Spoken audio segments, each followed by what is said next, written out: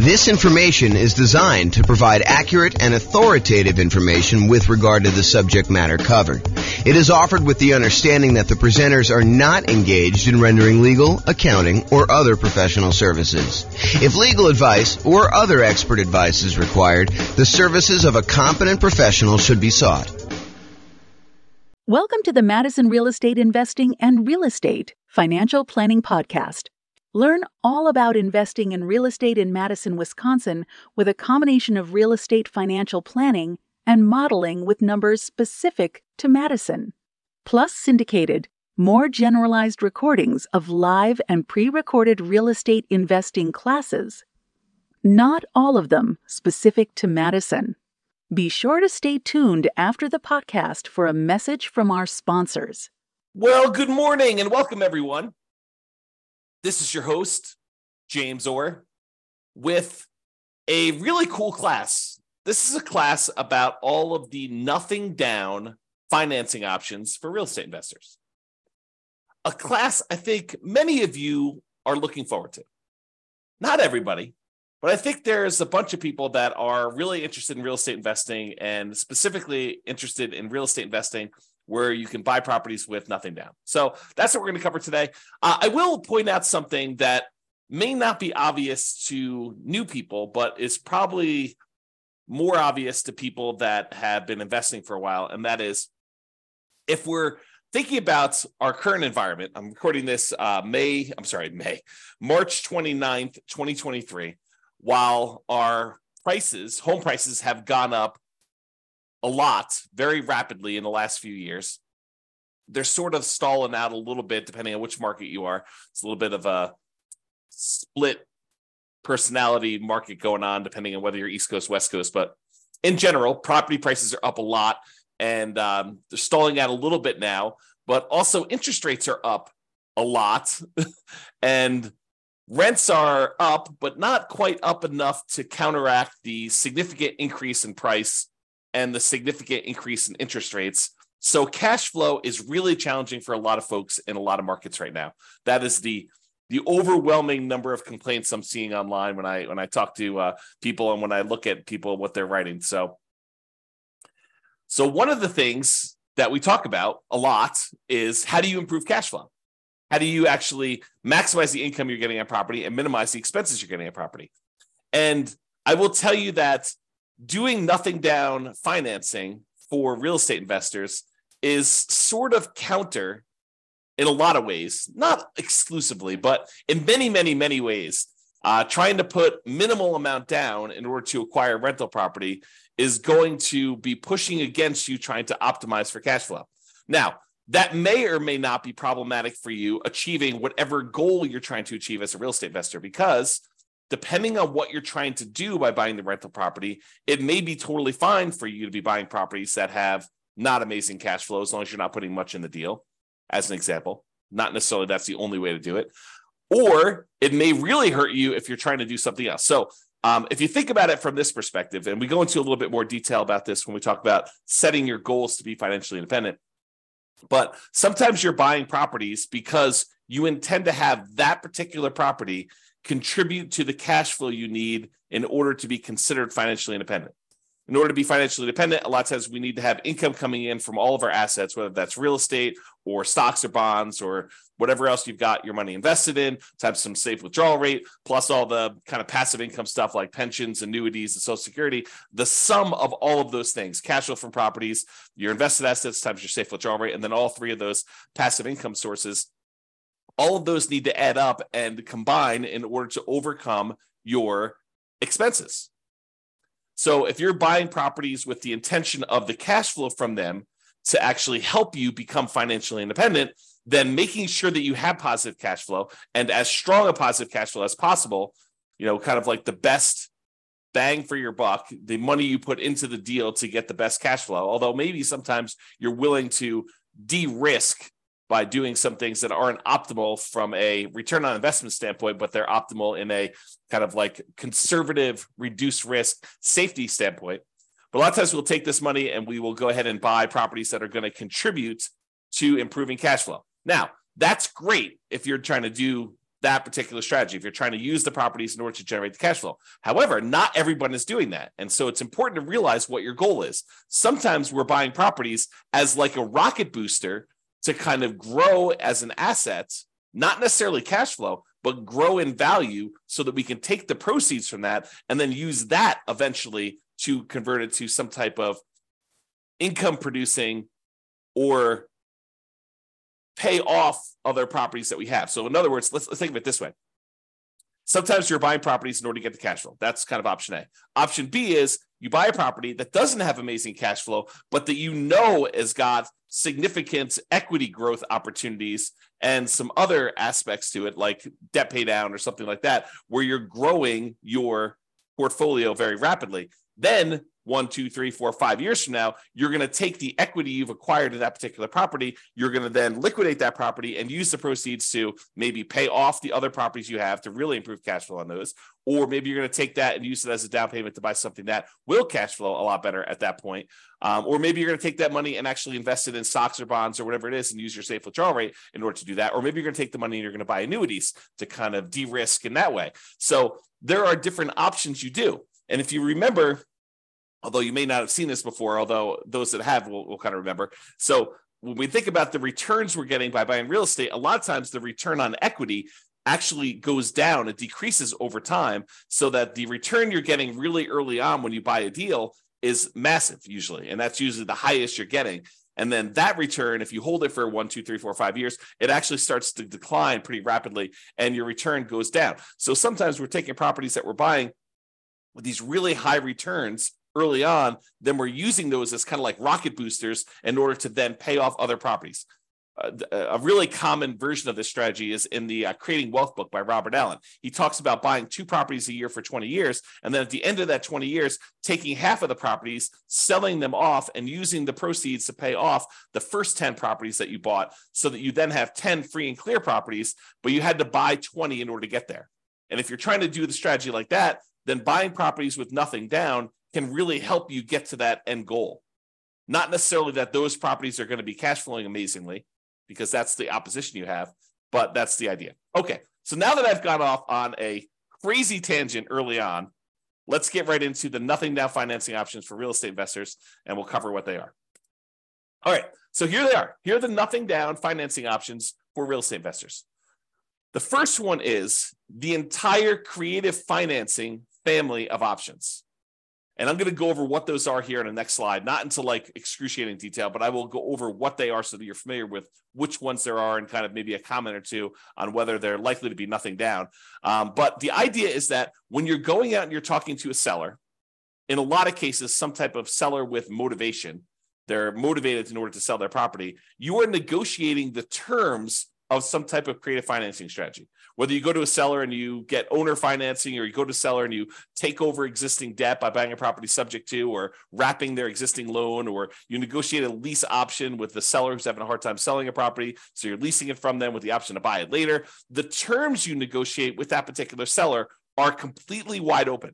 There are no set standards by like the traditional lending institutions saying you can or cannot do this. Now, some of them there are, like loan assumption. It's going to be hard for you to do that.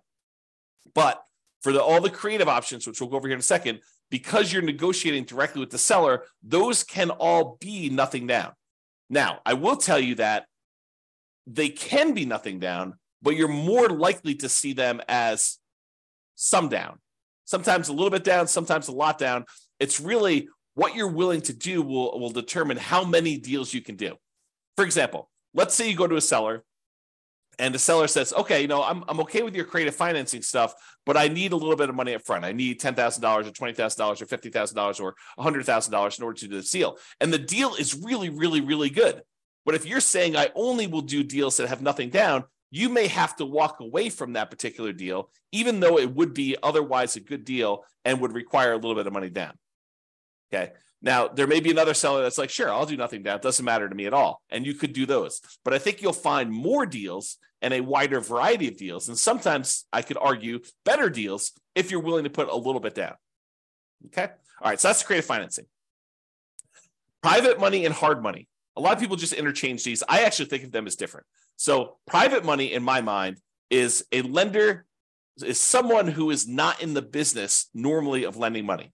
And the most common example I use is grandma. You're at Thanksgiving dinner. You're telling grandma that you are doing this real estate thing. You're investing in some properties, and maybe you're flipping properties, and you're going to this hard money lender, and the hard money lender is charging you, 15% and 2 points. So they're charging you 2 percentage points of the loan in order to initiate the loan, and they're charging you 15% interest for the 6 months or 8 months or 12 months or whatever that you have the loan out there for.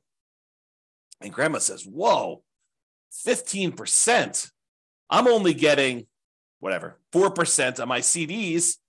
I've got $500,000 in CDs. How about I loan you the money instead of getting 15%? Let's say you pay me 7% or 8% or 9% or 11%.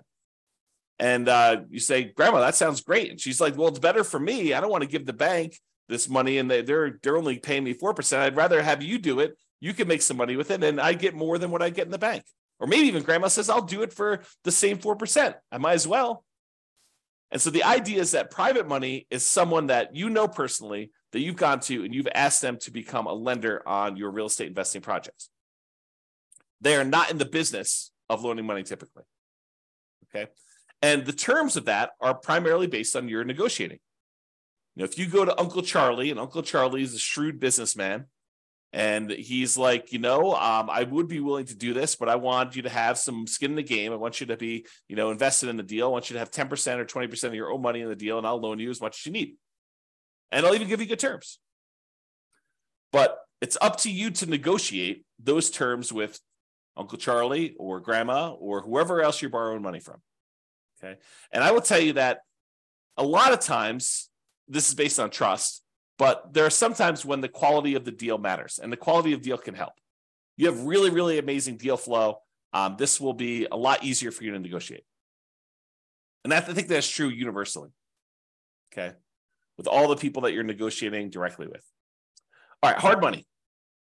So hard money is money that is borrowed from someone who is in the business, or some company that is in the business of loaning money on deals. A lot of times it's based on the quality of the deal and a little bit of negotiation. Typically, it's only commercial loans, so you're not usually going to be able to move into these properties. There are probably few exceptions to that, but most of the time, a lender doesn't want to deal with the loan requirements of making loans to people that are going to own or occupy. The rules for that are different, my understanding. And so they do not want to make these loans to people who are going to own or occupy. They want to make them on someone who's going to buy a property, flip it, or buy it as a rental and do something like that. Okay. So typically commercial properties only, typically not good for house hackers or nomads that are trying to do this stuff. And hard money loans, they can be nothing down if you have a good enough deal, and you can go in there, and the rates on them tend to be a little bit higher. They also tend to charge some points, although not always, but it tends to be that way. So there you go. So that's the difference between private money and hard money, and those are options as well. So we've covered credit financing, which I'll go over some different strategies here in the next slide. Private money and hard money, kind of the difference between those two.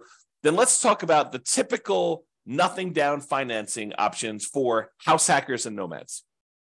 If you're wanting to do traditional non-owner occupant loans,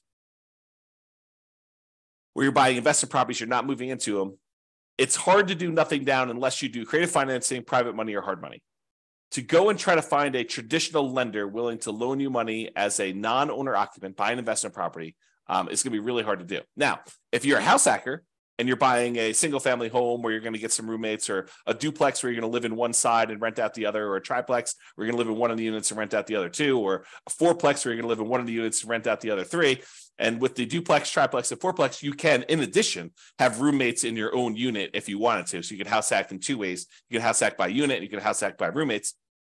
But if you're going to do strategies like that, there are traditional financing options available that are nothing down and that you can do those with.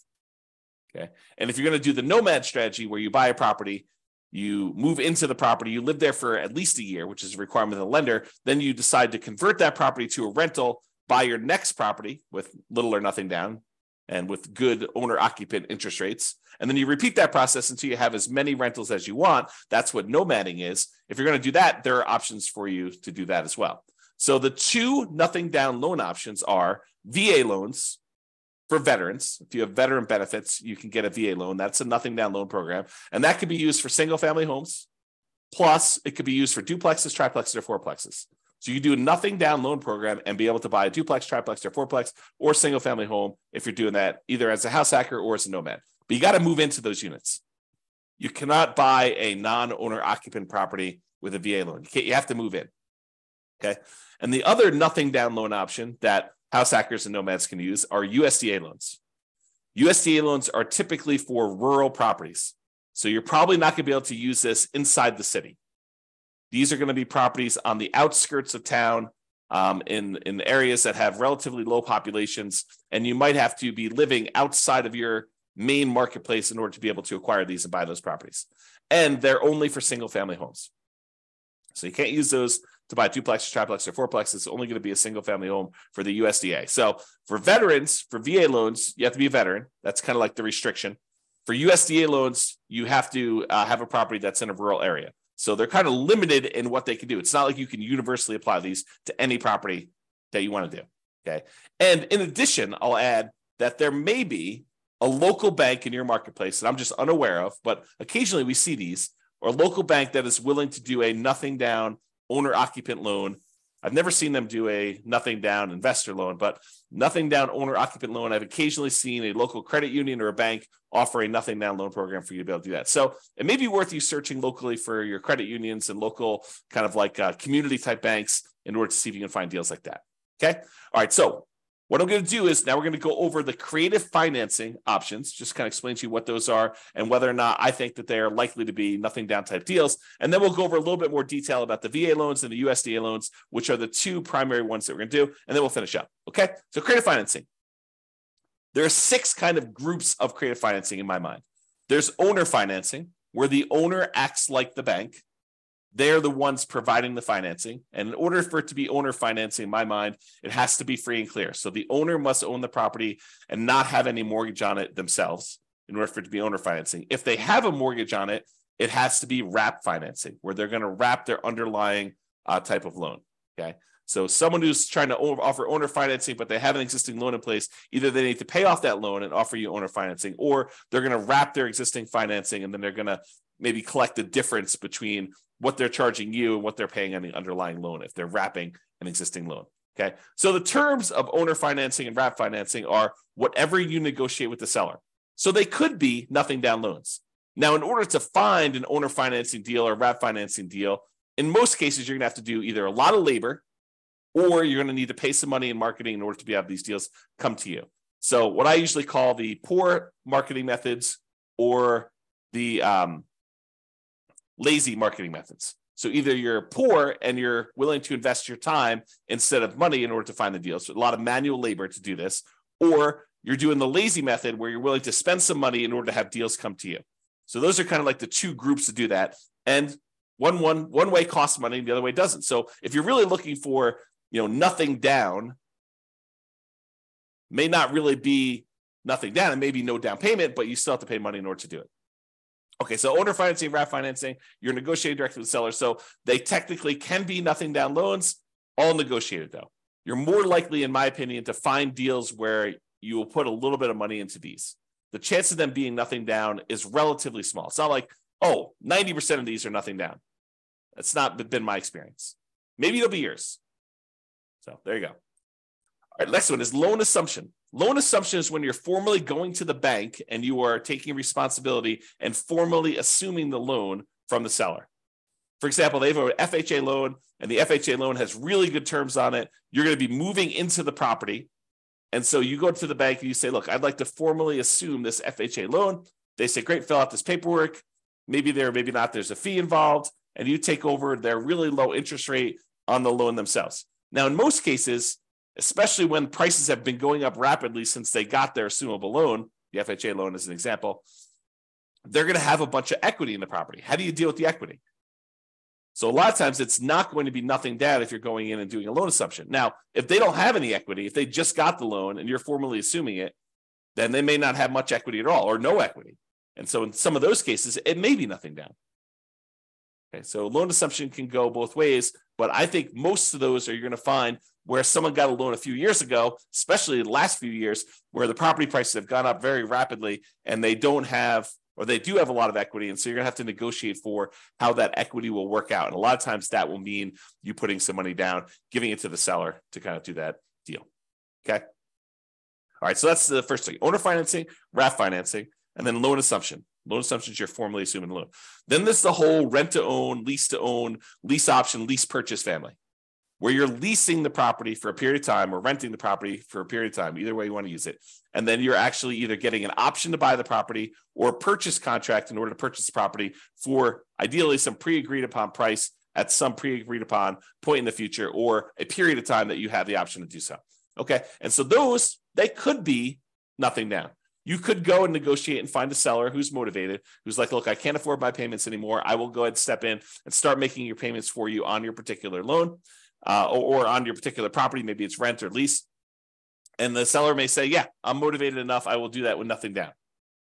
I think you're more likely to find people willing to do those with a little bit down, but you could probably find one with nothing down. Then you've got the whole agreement for deed, bond for deed, contract for deed, installment land contract, where you have a contract in place, an agreement in place, where if you make payments over a certain period of time, at the end of that, you get a deed on the property. And those could also be nothing down. Again, you're likely to find ones where you have to put a little bit of money down, but you can find those like that. And finally, subject to is where the seller is agreeing to deed you the property, but they're leaving their loan in place, and you would go and usually make payments on that underlying loan. There are versions of this where you don't, but it's exceptional. It's unusual. So you go in there and you buy a property, and there's an existing loan on the property, and you're agreeing to make payments on that loan, and the seller is deeding you the property, which means you are now the owner, and you're doing that. And I think those, you can find those where you have nothing down situations as well, although I think you're likely to find some where, especially in our current marketplace, where they have some equity and they'd expect to see a little bit of money. Sometimes it's as little as moving costs, right? I need some money in order to put a security deposit and a down payment or some other kind of like get me moved to another part of the country. There's some type of incentive to help them out of the particular situation. So sometimes it's that size of down payment, but sometimes it's a lot more, and it's all negotiated. All right. So those are the creative financing, nothing down type strategies you've got there. Now let's talk about the VA loans and the U.S. Department of Agriculture loans. So both of these are Nomad approved. If you're trying to do the Nomad strategy, I like these loans for doing Nomad. In fact, VA is probably my favorite loan for doing Nomad, especially if you could find the duplex, triplex, or fourplex as one of your first properties to do. Okay, so both Nomad approved. For VA, you must have the VA benefits. For the U.S. Department of Agriculture, the rural property loan has to be a rural property, has to be outside city limits. And there is a eligibility map you can look at on the USDA.gov website. You type in the address of the property, and it will tell you if it's a USDA eligible property. The link is shown here. I'll put it in the show notes if I remember to do that. If I don't, go ahead and reach out to me, and I'll go ahead and add it retroactively. But you can go ahead and look at the eligibility map, or just search Google. I mean, you don't need to reach out to me. Yeah, by the time you search it in Google, you'll get a response faster than me. It's USDA eligibility map, and it'll just show you where the USDA property are eligible. So you take an address of a property you're looking at, whether that's some property that you found through marketing of your own, or if it's property listed in the MLS, you go look at the property there. And by the way, don't take real estate agents' words that it is a USDA eligible property. You should verify this yourself. Okay, it'll be verified when you do it, but better to know before you go under contract whether it's eligible for USDA, nothing down or not. Okay. All right. So there's eligibility map for you to determine that. This doesn't apply. VA, you can do rural properties or properties in the city. It doesn't really matter, but you do need to have the VA benefits if you're doing the VA type of loan.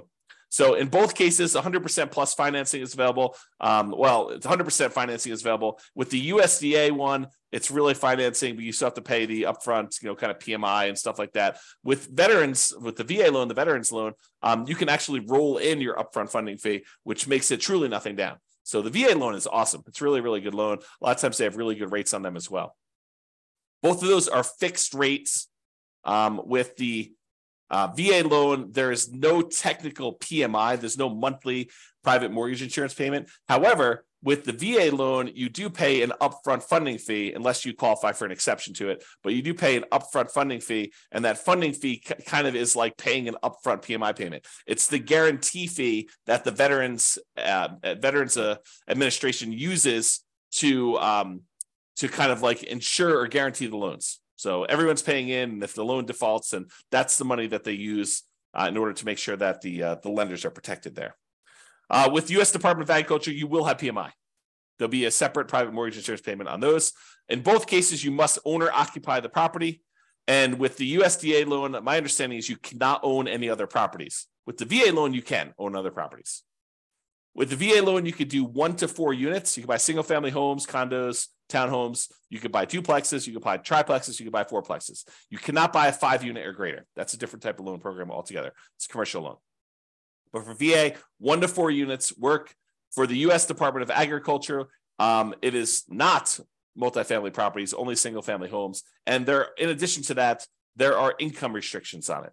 So for the USDA one, you need to have hit a sweet spot where you can't make too much, but you need to make enough to qualify to buy that house. So you need to kind of be in this narrow range for doing that.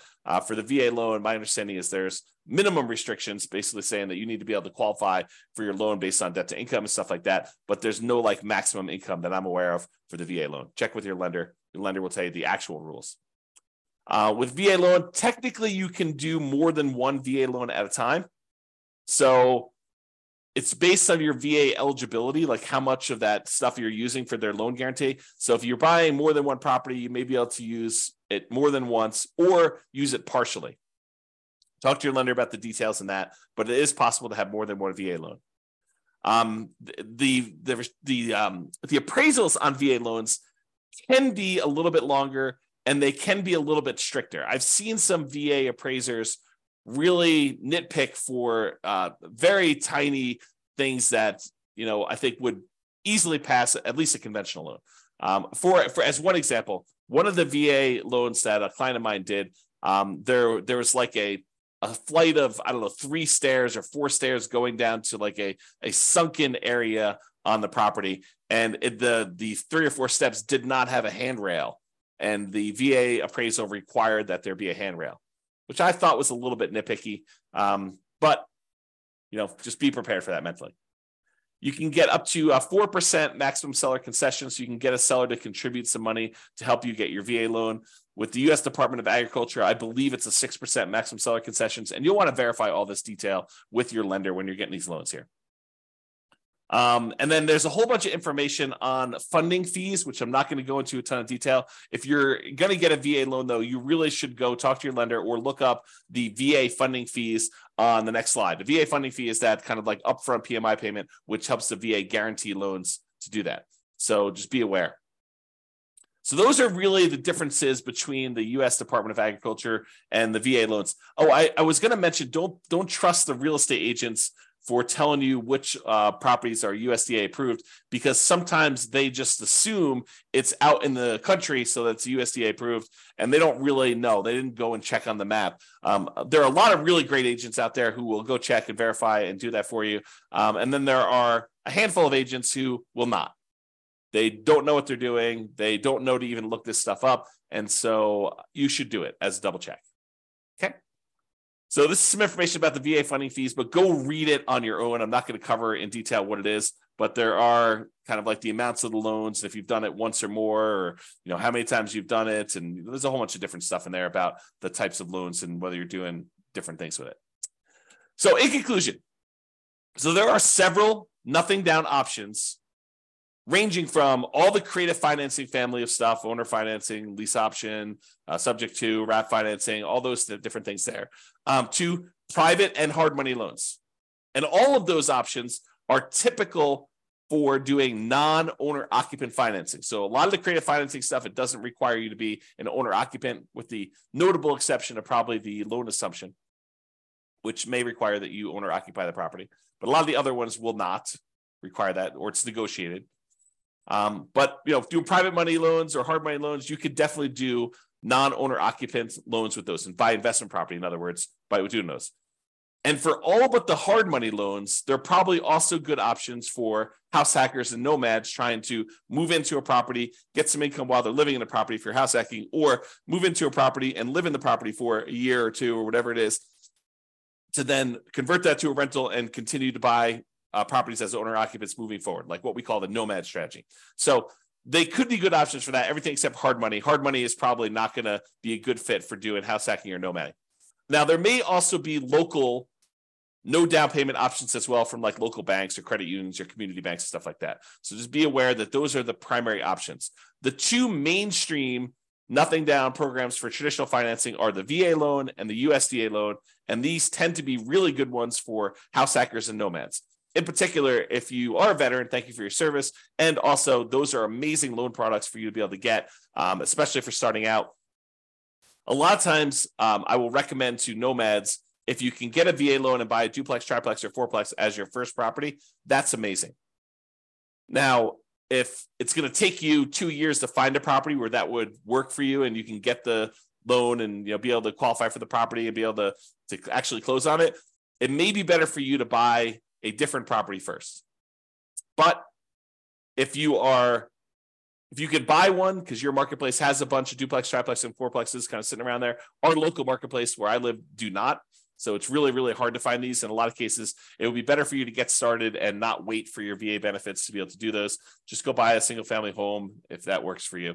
But if you can do it, it's really, really good if you could buy a duplex, triplex, and fourplex first with a VA loan. So that's all I got for you. Hope you enjoyed this class on nothing down options for real estate investors. This has been James Orr. Hope you have a great day. Bye-bye for now. With home prices up, mortgage interest rates up, and rents up, but not quite enough to counteract the higher prices and interest rates, cash flow on rental properties in Madison is harder than ever. Book a call with the Real Estate Financial Planner to apply our proprietary 88 strategies to improve cash flow on your rentals. See the show notes for a link to schedule your call and improve your cash flow today. If you're a real estate agent, lender, or professional in Madison that wants to help our real estate investor listeners, consider reaching out to learn about collaboration opportunities with this podcast. We'd love to add more value to our listeners by having you assist our investors buy, sell, and finance their real estate investments. See the show notes to schedule a call to discuss collaboration opportunities.